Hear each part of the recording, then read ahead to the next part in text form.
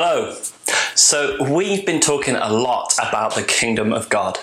The beautiful, awesome, compassionate, powerful, gracious, holy, empowering, merciful and loving rule and reign of God. Remember, the kingdom of God is not so much a place as his actual ruling and reigning. It's God having his way. It's everything happening according to his will. And that is amazing. This kingdom rule and reign of God is supposed to be the one thing that we long for more than anything else in our lives. And last week, Rian challenged us to remember that as well as being our saviour, our confidant and our friend, Jesus is also our mighty warrior king who's destined to rule over everything with his righteousness, peace and joy. He calls us as his people to be part of announcing and extending his kingdom, but that also means that Jesus gets to be king of our lives. He gets to rule over us in every way and in every area. We're called to submit all our thoughts and our speech, all our behavior, all our relationships, all our time and all our plans and ambitions. We're called to submit them all to the rule of King Jesus. And then Rian also reminded us that receiving Jesus as our King means we get to go into battle with him against the lies that have been spoken over us or against the attacks of the enemy, such as injustice or sickness or oppression. You see, when Jesus rules our lives, it will ultimately lead to our blessing. It will bring us true freedom and it will bring us life. And of course, the life of God's kingdom under his rule and reign is an eternal life, a forever life with him. Now, let's be honest. Letting Jesus rule all of our thoughts and speech and all our attitudes and behaviors, submitting our will to his and pursuing his agenda over ours, well, sometimes it's not necessarily easy. You see, apart from Christ, we're pretty good at pursuing our own desires and at putting ourselves and maybe those closest to us first. Letting King Jesus rule over every aspect of our lives and moving in his authority, well, these things don't come naturally to us as broken, sinful human beings. And that's why Jesus told us that to see his kingdom, we must first be born again. Let's read together from John chapter 3, verses 1 to 8. Now there was a Pharisee, a man named Nicodemus, who was a member of the Jewish ruling council. He came to Jesus at night and said, "Rabbi, we know that you are a teacher who has come from God. For no one could perform the signs you are doing if God were not with him." Jesus replied, "Very truly, I tell you, no one can see the kingdom of God unless they're born again." "How can someone be born when they're old?" Nicodemus asked. "Surely they cannot enter a second time into their mother's womb to be born." Jesus answered, "Very truly, I tell you, no one can enter the kingdom of God unless they're born of water and the Spirit. Flesh gives birth to flesh, but the Spirit gives birth to spirit. You should not be surprised at my saying you must be born again. The wind blows wherever it pleases. You hear its sound, but you cannot tell where it comes from or where it is going. So it is with everyone born of the Spirit." No one can see the kingdom of God unless they're born again. You can't truly receive and enter into the domain of God's rule and reign unless you're born again. Now, this understandably gets Nicodemus confused.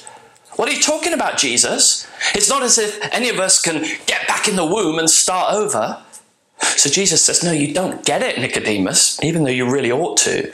The point is, even though you've already been born naturally, it's not enough. You can't live the way God wants you to live. You can't experience the fullness of life that God intends for you, the righteousness, peace, and joy of his kingdom. Because humanity is broken. Naturally, we are sinful. We might be physically alive, but spiritually, we're already dead. So to see and enter into that beautiful kingdom, you have to be born again spiritually. Even the language of being born again can equally be translated as born from above. And Jesus goes on to explain, we're born again by the work of God's Spirit. God himself comes by his Spirit to give us new life. Paul, one of the great apostles of the early church, explained it like this in 2 Corinthians 5:17. He said, "Therefore, if anyone is in Christ, the new creation has come, the old has gone, the new is here." You see, being born again and entering into God's kingdom really is about beginning a whole new life. And this is something we need to be really clear about. Sometimes the gospel gets presented merely in terms of how much God loves you and wants to bless you. And of course, both these things are absolutely true. God loves you and he wants to bless you. God loves you so much that he gave his one and only son, so that by believing in him, by putting your faith in him, by receiving him as your king, you might not perish, but have eternal life in him. Listen to this from Mark's gospel, from right at the beginning of Jesus' public ministry in Mark 1:14 and 15. After John was put in prison, Jesus went into Galilee proclaiming the good news of God. "The time has come," he said. "The kingdom of God has come near. Repent and believe the good news." That word repent implies a total change in our whole way of thinking, a complete turnaround in the direction of our lives. Jesus is saying the rule and reign of God has come near to you in a way like never before. So you need to change your whole way of thinking. You need to change the direction of your life and put your faith, your hope and your trust in the good news of Jesus and his kingdom. Repentance and faith, well, they're like two sides of one coin. You can't really have one without the other. You have to turn away from an old way of thinking in order to embrace a new way of thinking. You have to turn away from an old way of living in order to embrace a new way of living. So it's not possible to respond to the gospel and enter into God's kingdom without first choosing to leave an old life behind. We ask God to forgive us for living life our own way, without him at the center. We ask him to forgive us for putting ourselves first, for failing to love others as we should, for neglecting justice, for satisfying our own hungers and desires in unrighteous ways, for being less than the holy people that he's called us to be. And as we turn towards Jesus with faith and hope in our hearts, as we choose to actively believe in what Jesus accomplished when he died for us on the cross and when he rose again from the dead, and as we turn away from our old life and choose to make Jesus our one true King and master of our destiny, the greatest miracle of all takes place. We are born again by the Spirit of God. We actually change and we get a new nature. We become a new creation, born again from above. We might still be physically living in this world, but we now belong to a different kingdom.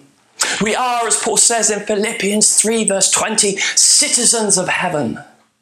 When we live our new life by the Spirit of God, we are able to resist temptation, to say no to ungodliness, and to live pure, holy, and righteous lives that shine with the light of Christ. And when we find ourselves giving in to temptation, when we're selfish or unloving or proud, or when we pursue lustful desires or inappropriate relationships, when we're greedy or when we prioritize our own interests over the mission of God, we need to realize that in those moments we are living a lie. In those moments we've reverted back to our old way of life. But that isn't who we are anymore. That isn't who we are as children of God and citizens of heaven. We need to remember that the new creation has come. The old has gone and the new has come. The New Testament is so clear about this. You can't just give your life to Jesus and then just go on dabbling with everything from your old way of life. Entering into God's kingdom is about leaving the past behind and living as part of a new domain, under a new authority, under the lordship of Jesus. It's about a radical change, not just tinkering around the edges. And that's why baptism in water is endorsed by Jesus and all the New Testament apostles as the way of expressing our repentance and faith in Christ. In Acts chapter 2, thousands of people who were listening to Peter preach the gospel were cut to the heart and they asked, "What should we do?" And Peter replied, "Repent and be baptized, every one of you, in the name of Jesus Christ for the forgiveness of your sins, and you will receive the gift of the Holy Spirit." Now, I know some people talk about being ready for baptism. But the truth is, baptism in water was never supposed to be a sign of reaching a certain level of maturity in your faith. It was what people did right away as soon as they turned to Jesus. As we go down into the water, we're entering into Jesus' death. Because of his death on the cross, we can die to our old way of life that we lived apart from him. It's like we're nailing our old life to the cross with him. We couldn't escape it on our own, but because of his death on our behalf, we can now die to that old way of life. And as the waters of baptism close over the top of us, it's like we're burying that old life. We're not going back to it, we're finished with it. It's like when the Egyptians tried to follow the Israelites through the Red Sea and into the Promised Land. Pharaoh had let the Israelites go, but now he changed his mind and he'd sent his army to take them back into slavery. But after the Israelites had passed safely through the sea, God closed the waters back over Pharaoh's army. He delivered his people and he cut them off from their past. And as we come up out of that water, having entered into the death of Christ and done away with our old life, we now enter into his new resurrection life. Let's read how Paul described it in his letter to the Christians in Rome. In Romans chapter 6, verses 1 to 11. What shall we say then? Shall we go on sinning so that grace may increase?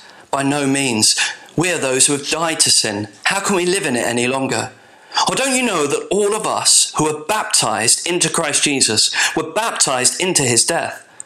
We were therefore buried with him through baptism into death, in order that just as Christ was raised from the dead through the glory of the Father, we too may live a new life. For if we have been united with him in a death like his, we will certainly also be united with him in a resurrection like his.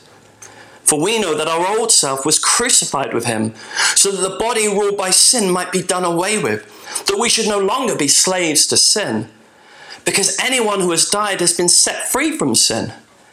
Now if we died with Christ, we believe that we will also live with him. For we know that since Christ was raised from the dead, he cannot die again. Death no longer has mastery over him. The death he died to sin once for all, but the life he lives to God. In the same way, count yourselves dead to sin, but alive to God in Christ Jesus. Now, this can be pretty hard to get our heads around because sometimes, even after we've given our lives to Christ, we don't feel like we're free from sin. But the truth of God's word is that if we have entered into Christ's kingdom, then we are free from sin. Of course, it's still possible for us to sin, but I mean it's no longer inevitable. If we sin, it's because we reverted back to our old life. And we really need to remember who we truly are. We need to say, Lord, I am sorry because that is not who you've made me to be. That is no longer who I am. Forgive me for going back to my old life and help me to live the new life that you've given me. And this is what Paul is saying when he tells us to count ourselves dead to sin, but alive to God in Christ. Just like he says to the Colossians in Colossians 1:13. He has rescued us from the dominion of darkness and brought us into the kingdom of the Son he loves. If we go around thinking of ourselves as hopeless sinners, trapped and powerless to resist temptation, then we're not only far more likely to end up sinning in the first place, but we're also denying the truth.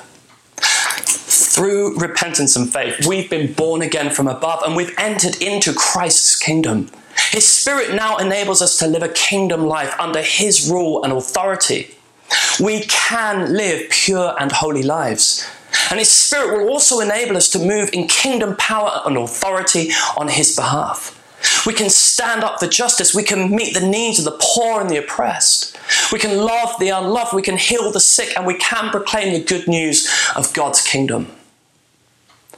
So how do we respond to all this? Well, if you've never been baptized in water, I want to urge you to read through Romans 6 again and get in touch with us. Email us at baptism@makingjesusfamous.org.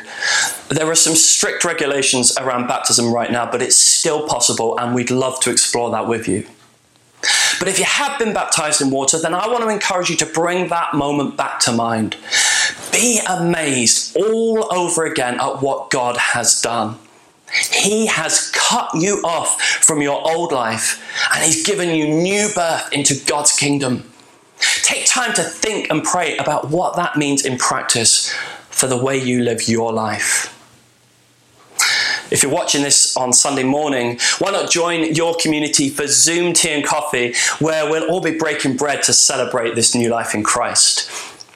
You should have had an email with the details, and if you're watching in person at King's House, you'll be breaking bread there too. And if you've never committed your life to Jesus Christ and received him as your King, then you can do that right now. You can ask him to forgive you for living life your own way and to give you new birth into his amazing kingdom. And make sure you tell a friend in the church or email us at care@makingjesusfamous.org so that we can help you get started on your new journey with Christ. And may God bless you all.